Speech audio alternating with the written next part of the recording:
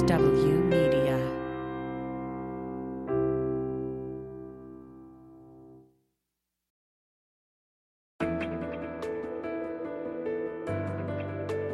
Spy Talk, a podcast at the intersection of intelligence, foreign policy, national security, and military operations with Jeff Stein and Jeanne Meserve.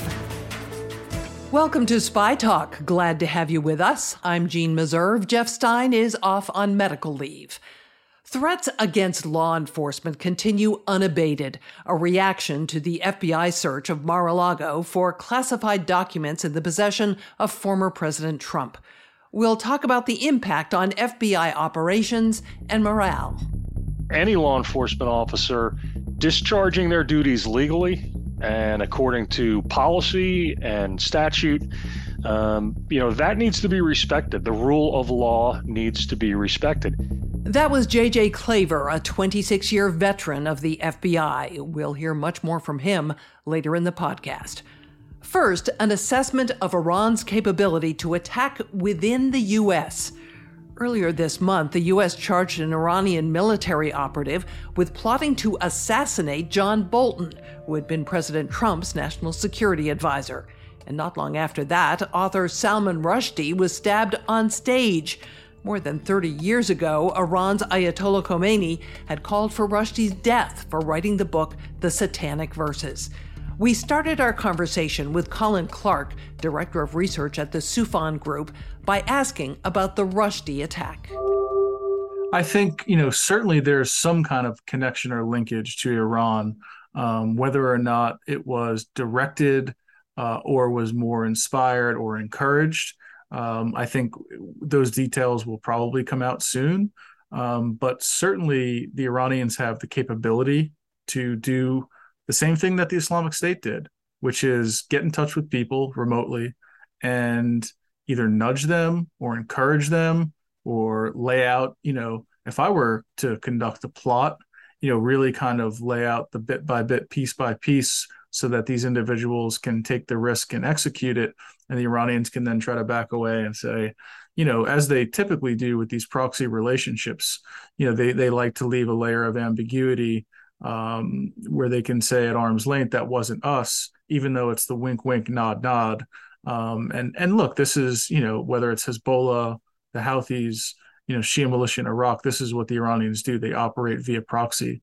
And so this is an interesting new twist because it's a lone actor in the United States, not your typical profile of a lone actor, which is mostly Sunni jihadists, operating for ISIS or, far-right extremists, white supremacists that kind of spin out of the far-right ecosystem. Do you think that they could mobilize just lone wolves, or do they have cells in this country? There was a couple of years ago when some Hezbollah operatives were arrested in New York City, casing different, I think the Brooklyn Bridge and some other things. So I have no doubt Hezbollah's got a network here in the United States. The first book I wrote was on terrorism financing, published in 2015. And I spent a lot of time documenting both Hamas and Hezbollah cells, some of which were here in the United States, in Charlotte and Detroit, and some of these different areas. Now, those cells were involved in like petty crime and reselling, trying to beat taxes on the resale of cigarettes and things like that. But, those types of activities and revenue generating schemes and frauds, that adds up, and it helps fund terrorism. So they're smart about the way they go at it. The thinking is these are kind of lower on the totem pole of things that the United States government would care about, but these guys are involved in everything from counterfeit baby formula to knockoff Viagra, and it funds their organizations, and it gives them resources they need to grow their organizations and conduct attacks. Now, the individual allegedly responsible for the Rushdie attack was wielding a knife.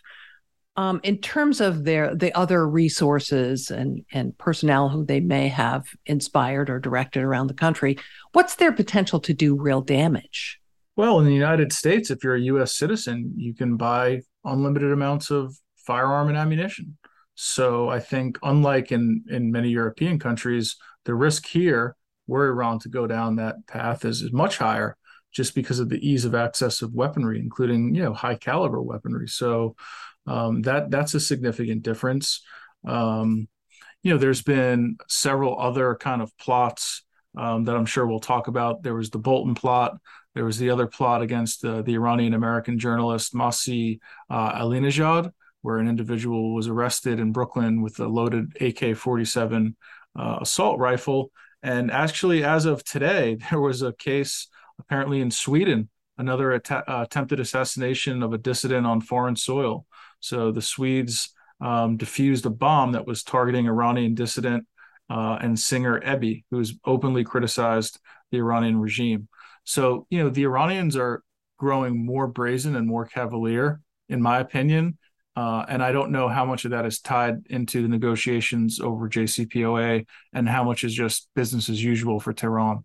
I want to get to JCPOA, but first let me ask you, because this Sweden story appears to target a dissenter. Is this part of a broader crackdown on dissent? Certainly, the cavalier nature of sending an armed individual to the home of a journalist seems to be upping the ante, right? But this is a long relationship and complicated one between the U.S. and Iran, going back to the Islamic Revolution, where there was hostage taking and all sorts of other nefarious activities involved. Given the kind of temperature of where things stand now, I certainly think these are provocative, no question. But if you were to talk to an Iranian hardliner, an Iranian nationalist, they would say, look what you did with Qasem Soleimani. Surely this is small peanuts compared to assassinating our top general. I've seen some analysts suggest that these recent plots targeting people in the U.S. may be a manifestation of a recent shakeup in the Islamic Revolutionary Guard's intelligence arm, that the new leader might be trying to prove himself. Thoughts on that? Very well could be. I mean, that's I think the IRGC and the Quds Force have come under fire for not being able to stop Israeli infiltration of Iran, of getting at the nuclear program. There's been, if you go back to a couple of years ago when one of Al-Qaeda's leaders, Abu Muhammad al-Masri, was killed in Tehran, now a couple of weeks after the killing of the group's Emir Ayman al-Zawahiri, there's a lot of speculation of who will lead Al-Qaeda, and many fingers point to Saif al-Adel, who's believed to be living in Iran. But that's a major vulnerability there because the Israelis are able to act with impunity in that country. So a lot of that reflects poorly on the IRGC, and so the shakeup could very well be a way to kind of gain momentum and improve morale. Although the fact that all these plots are being disrupted and broken up is, pointing in the opposite direction to me. So what is the impact of all of this likely to be on the nuclear deal? Or is it an effort to influence the nuclear deal? It's hard to get into the minds of the decision makers there. My sense is that the Iranians that are kind of signing off on this, and I think it goes up to the highest levels, they really think that this is going to pressure the U.S. government into making a deal. This is kind of showing, hey, look what we could do to you if we wanted to. We could make life really difficult. But I think it also fundamentally misunderstands, how this is being received among the U.S. population. I mean, this is making a lot of folks say, why would we do a deal with these guys when they're not going to stop any of these extracurricular activities? And it certainly gives those that are opposed to a deal, aspects of the GOP, think tanks like the Foundation of Defense for Democracies, which is, almost its raison d'etre is to oppose the Iranian nuclear deal. It gives them a lot of ammunition to push back and say that, you'd be crazy to do this and to smear Biden as someone that's willing to capitulate to terrorism and, a lot of the hyperbole that surrounds that. But it's having, I think, the opposite effect to what the Iranians think it will have. Your thoughts, if you would, on the likelihood of a deal? Seems pretty close. Yeah, I mean, I go back and forth, and I follow it really closely, and have some friends and former colleagues that are extremely close to the negotiations. And I don't, if asking me today, what's today, Monday, August 22nd, Yeah, I think it's more likely than not, but things can change so quickly, especially with events in the region. I think we're one Shia militia rocket attack against U.S. forces away from the whole deal being scuttled. So, and that gets into the whole nature of command and control. To what extent are the Iranians calling the shots on some of these attacks? You know, What are your thoughts on that?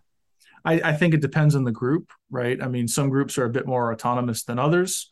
But at the same time, something this sensitive around such an important deal, it would be hard for me to believe that these groups would be going rogue and risk everything that the Iranians have been negotiating over off and on for the past several years. Is it hard to overestimate the impact the death of Soleimani had and is having? I think, I've gone back and forth on this too. Initially, I was very wary of the strike and thought it was unnecessarily provocative.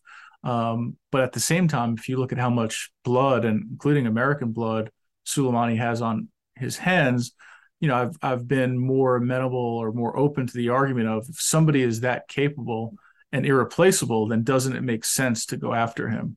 And I think, we haven't seen him replaced with someone of the same echelon. And in that sense, I'm kind of sitting in the camp now of maybe it was overall a net positive. But it may be motivating some of these attacks that we're seeing now or plots. Yeah, very well. They very well could be because, the Iranians have a long memory. They're not going to, take something like that lightly.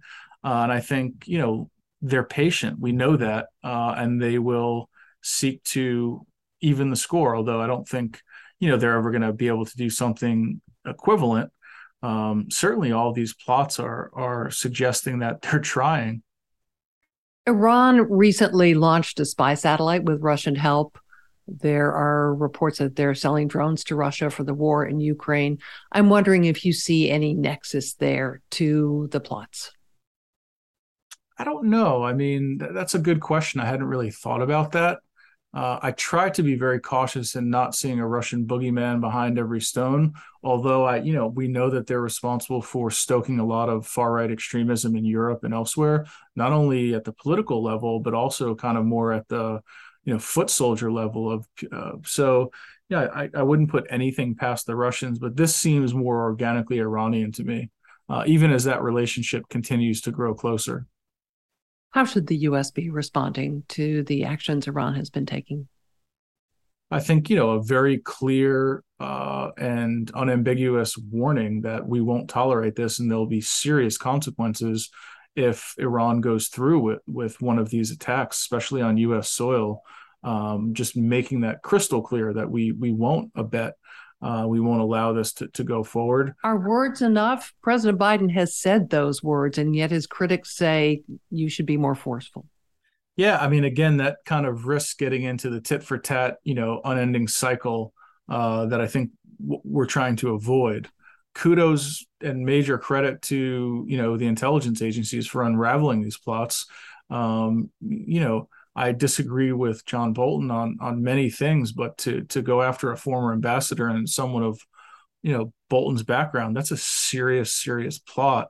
And it does make me think that it's revenge for Soleimani. So, I don't know. I wouldn't advocate going beyond that presently because I think then we almost guarantee, this kind of tit for tat violence and, a major U.S. strike against the Iranians could very well be the straw that breaks the camel's back, especially if we are getting closer to an agreement. Because the implications of an Iranian nuclear weapon are disastrous, not only for the United States but for the region. It risks a regional war with the Israelis and an arms race, with countries like Saudi Arabia and the UAE that aren't going to sit by as the Iranians develop a weapon.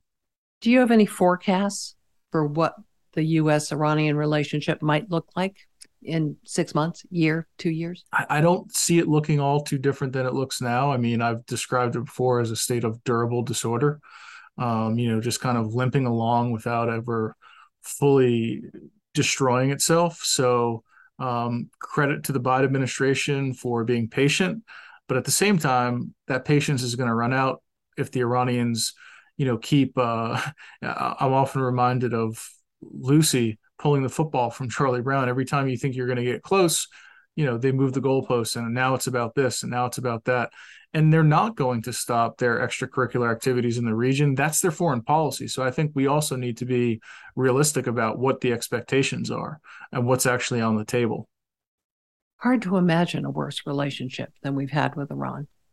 It is, but we've avoided war for the most part, at least all out conventional military war. We've been fighting in the shadows for quite some time, cyber and other means, covert operations. But that's far more preferable to the other alternative. That was Colin Clark, Director of Research at the Soufan Group. In just a moment, are threats against the FBI impacting the agency's ability to do its work?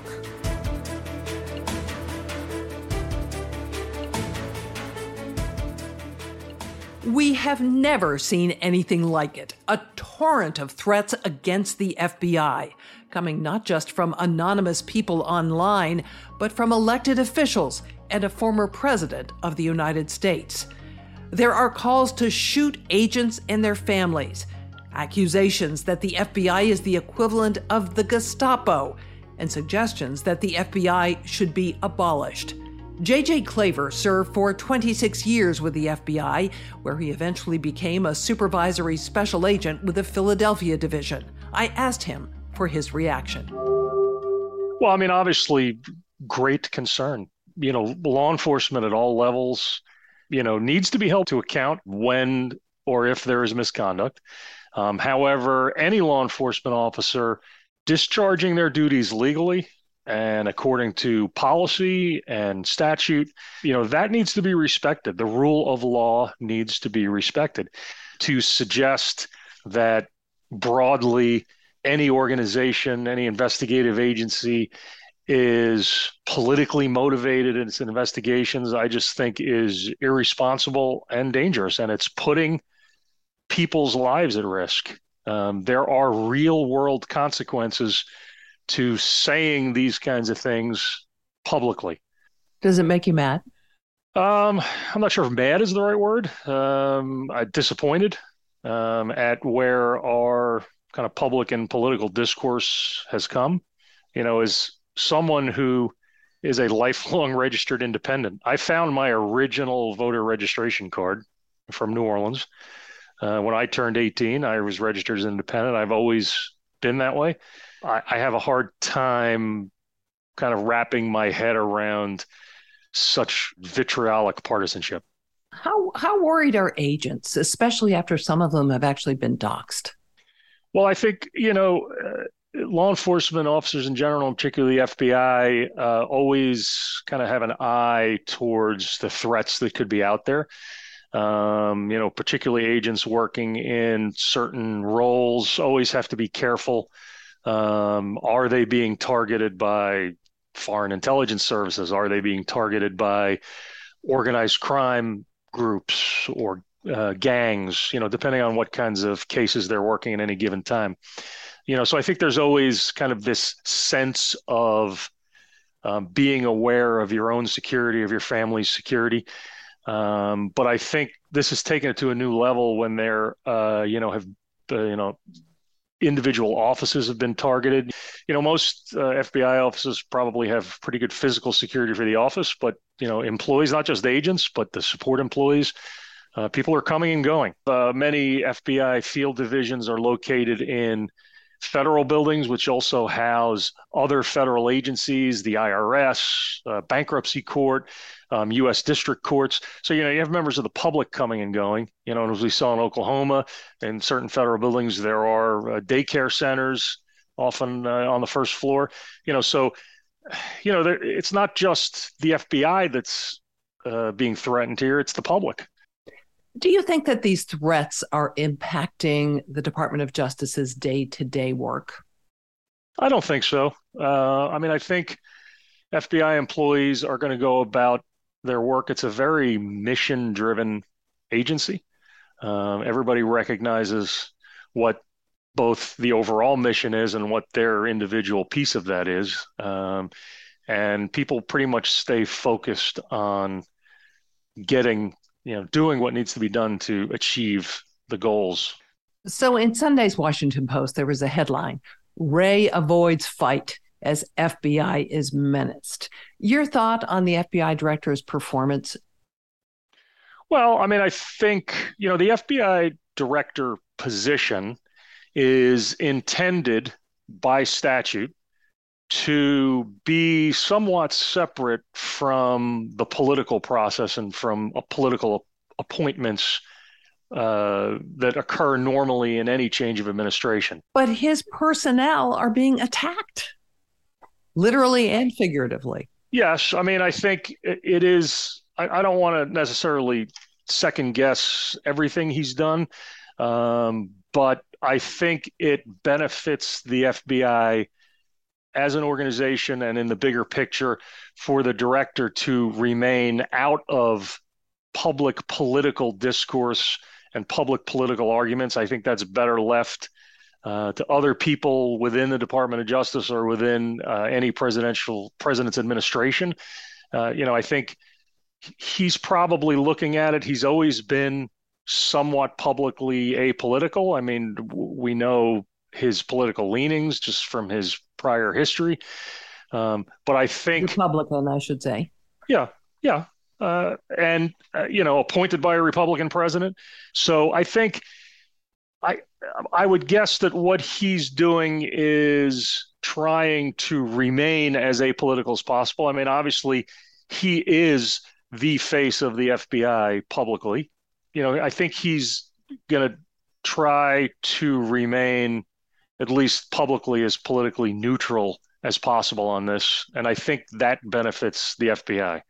I mean, I think we've seen in recent past where that maybe was not adhered to as a policy by an FBI director, and it has, you might be referring to Mr. Comey. Yeah, I mean, it's a very difficult and treacherous line to tread when you're speaking publicly about any ongoing investigation, and it's something that through the FBI's history they really haven't done. Typically the standard answer in any ongoing investigation is no comment. We neither confirm nor deny the existence of an investigation. I'm sure you've been told that many a times. I'm sure you've said it many a time. I have.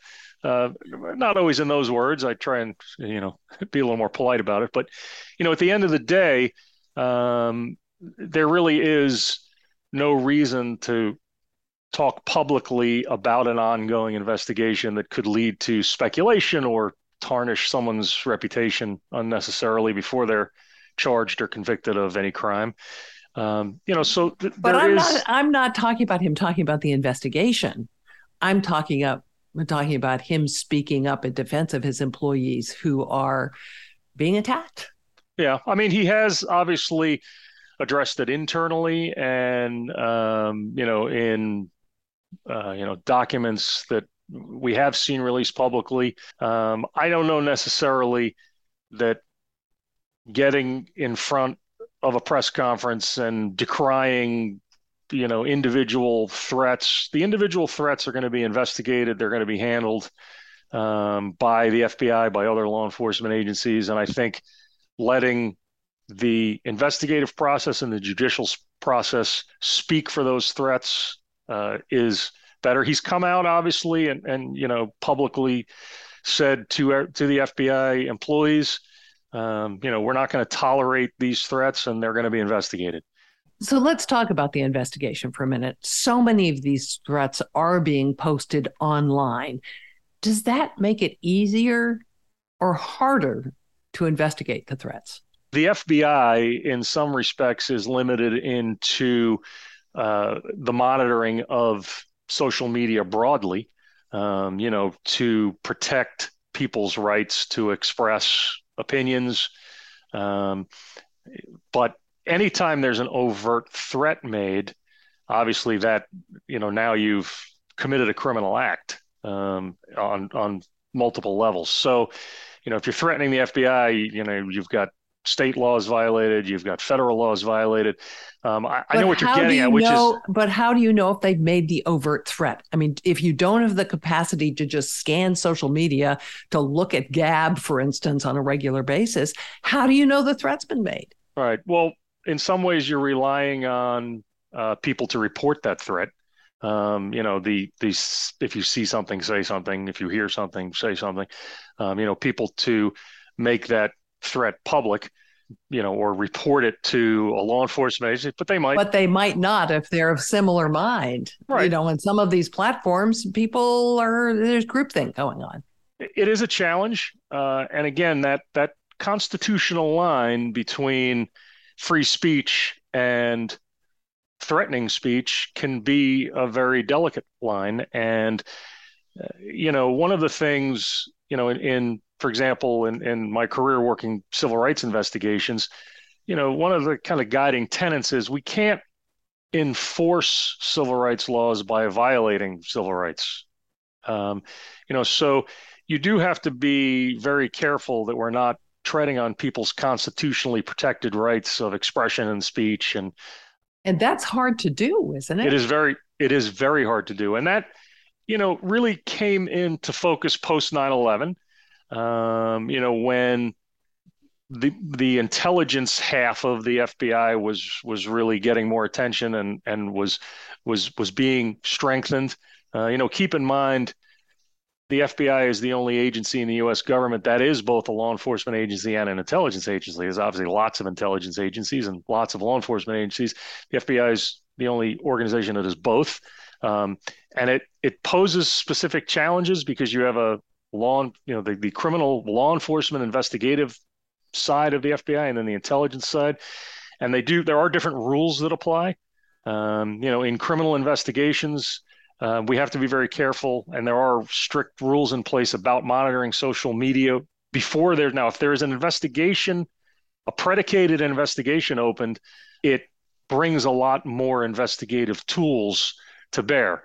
But if there is not an open investigation yet, it becomes a little more difficult to collect information even that's publicly available because of restrictions on how that information can be collected and used. If there is this threat landscape right now, there can be multiple investigations that are going to give the FBI the opportunity to use more of these tools to collect information. Additionally, there are other intelligence agencies that probably are monitoring social media a little more aggressively than the FBI would on the criminal side of things. So, who would those be? Who would those agencies be? Well, there are other intelligence agencies within the U.S. government. But some of them can't collect intelligence within the United States. Right, not within the borders of the United States. But, I think there could be opportunities to collect intelligence if there's a domestic terrorism or even an international terrorism element to the threats that are being made. Obviously, if someone is threatening destruction of a federal building, that brings it into the realm of a counterterrorism investigation. And I do think, like I said, under this kind of threat environment that we're in, there's probably multiple investigations open now into various threats, and that does give the FBI the opportunity to more aggressively look for additional threats online. How does the FBI or any other agency who's looking into this distinguish between what's an actual threat and what's just big talk? Is there any method? Well, there is not a single method. It's obviously, again, that's a big challenge. If someone is making, a written or verbal threat through something that's posted on social media, you have to look at it. Does the person have the means? Do they have the ability to carry out these threats? Do they have access to, if someone is threatening to blow something up, is it likely that they have the ability to obtain or create explosives and deploy them? But it's so easy, for instance, to get a gun or a nail gun like the guy who staged the attack in Ohio. Yeah. Obviously, the accessibility of weapons in this country, there really is no limit to to people getting weapons and using those weapons, as we've seen. So it becomes obviously a very difficult endeavor to determine if a threat is real or not. And that's why all threats are taken so seriously and are going to be investigated. It's easy to determine, if someone has access to weapons, as the investigation progresses, and to figure out. Although this guy in Ohio, just as an example, had been looked at. Yeah. And he obviously found the means to stage an attack. Yeah, it is a real challenge. I mean, there are, even if someone has weapons and a law enforcement agency can get those weapons away from that person because they've made threats or they've, committed acts of violence, they can obtain additional weapons. I mean, there's no shortage of ways to get your hands on deadly force weapons in this country. So it is a challenge. Bottom line, it sounds extremely challenging. One, yes, you can't monitor all of these social media channels. No. You're relying on someone else to report to you that a threat has been made. Then you have to do the investigation, which can be extraordinarily difficult. And there have to be a lot of them going on, right? Yes, I would think, in addition to obviously all of the other work that you have to do investigating other kinds of cases. Yeah. Right. Other counterterrorism investigations and other threats of violence cases. President Trump has characterized the search of Mar-a-Lago as a sneak attack. He's accused the FBI of planting evidence. Last week, he posted that law enforcement has become that of a third world nation.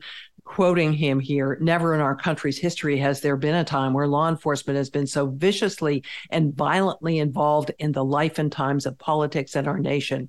They have no shame. They are destroying our country. Would you like to give a response to that? Look, he, like any citizen, former president or not, is entitled to his opinion. He is a private citizen now. He has avenues. Obviously, he has a large audience. As a former president, he has a larger audience than an average person.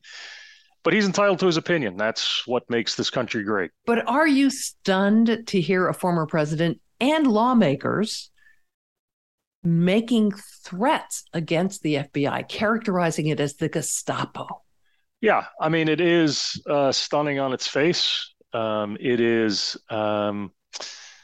it's disappointing. It's bewildering to hear people, again, maligning an entire organization. Anyone is entitled to their opinion about individual actions, individual activities, disagree with the investigation, but to, characterize an entire organization as some politically motivated, thug organization. It's both inappropriate and dangerous. Do you find some irony in this, that the FBI, which has a pretty conservative heritage, should be portrayed as this tool of the liberal elites? Well, look, those claims are being made for political purposes primarily, or to divert attention from the actual investigation. It's not a simple process in this country to get a search warrant signed by a federal judge. There's a lot of investigation that goes into it. A search warrant is not the beginning of an investigation. It's not a tool that's used early in an investigation. There's a lot that goes into it to work up to the point of being ready to draft an affidavit to take to a judge to get a search warrant signed. So, I'm going to maintain faith in the organization and the safeguards that exist in our legal system, that this investigation up to this point has been justified in everything that's been done. No one's been charged with anything yet. So we're going to stick with the, innocent until proven guilty. That's the right everybody has. Some Republicans are threatening that if they take control of Congress, there are going to be hearings into the FBI. Does that worry you? Well, I think will be more of a distraction than anything. I mean, there have been Won't hearings. It be disruptive to the FBI potentially? Well, look, there have been hearings about FBI activities over the decades. As charged as this? Probably not as politically charged as this, but I think the FBI is going to be able to withstand any scrutiny of this activity. And if it's found that any FBI employee acted inappropriately, there are investigative processes in place, both through the FBI and the inspectors general. Through that process, then I would expect that there'll be investigations and agents can be charged with crimes if they lied on an affidavit. But again, there's no indication that any of that has occurred yet. But you don't think there are Republicans in Congress or candidates for Congress as well who said defund the FBI, get rid of this agency? Well, I don't think that's a reality. I don't think that's realistic. I mean, the role that the FBI plays in domestic and international law enforcement and in the intelligence community and in protecting this country, I don't think that's realistic, and I don't think that's going to happen. I mean, that's probably makes for a good tagline right now, any more than, calls for, quote, defund the police have resulted in any major changes in how state, local, federal budgets are being spent. I think the FBI would withstand scrutiny if a Republican Congress and/or Senate wants to hold hearings into what led up to the execution of the search warrant. Based on what I've seen and what I've read and my experience, I think the FBI would withstand scrutiny. That was J.J. Claver, who worked at the FBI for 26 years. Claver told me he expects threats against the FBI, other law enforcement, and the judiciary will increase between now and the midterm elections and could escalate even further before the presidential election in 2024. Thanks for joining us for Spy Talk. Remember to subscribe to Spy Talk on Substack for original and insightful reporting on national security and intelligence. Follow my co-host Jeff Stein on Twitter @SpyTalker, and follow me too. I'm @Jean Meserve. Glad you were here. Tune in again next week. For more original reporting and insights like this, subscribe to spytalk.co on Substack and follow us on Twitter @talk_spy. If you enjoyed our podcast, subscribe and leave a review on Apple Podcasts, Spotify, or wherever you get your podcasts.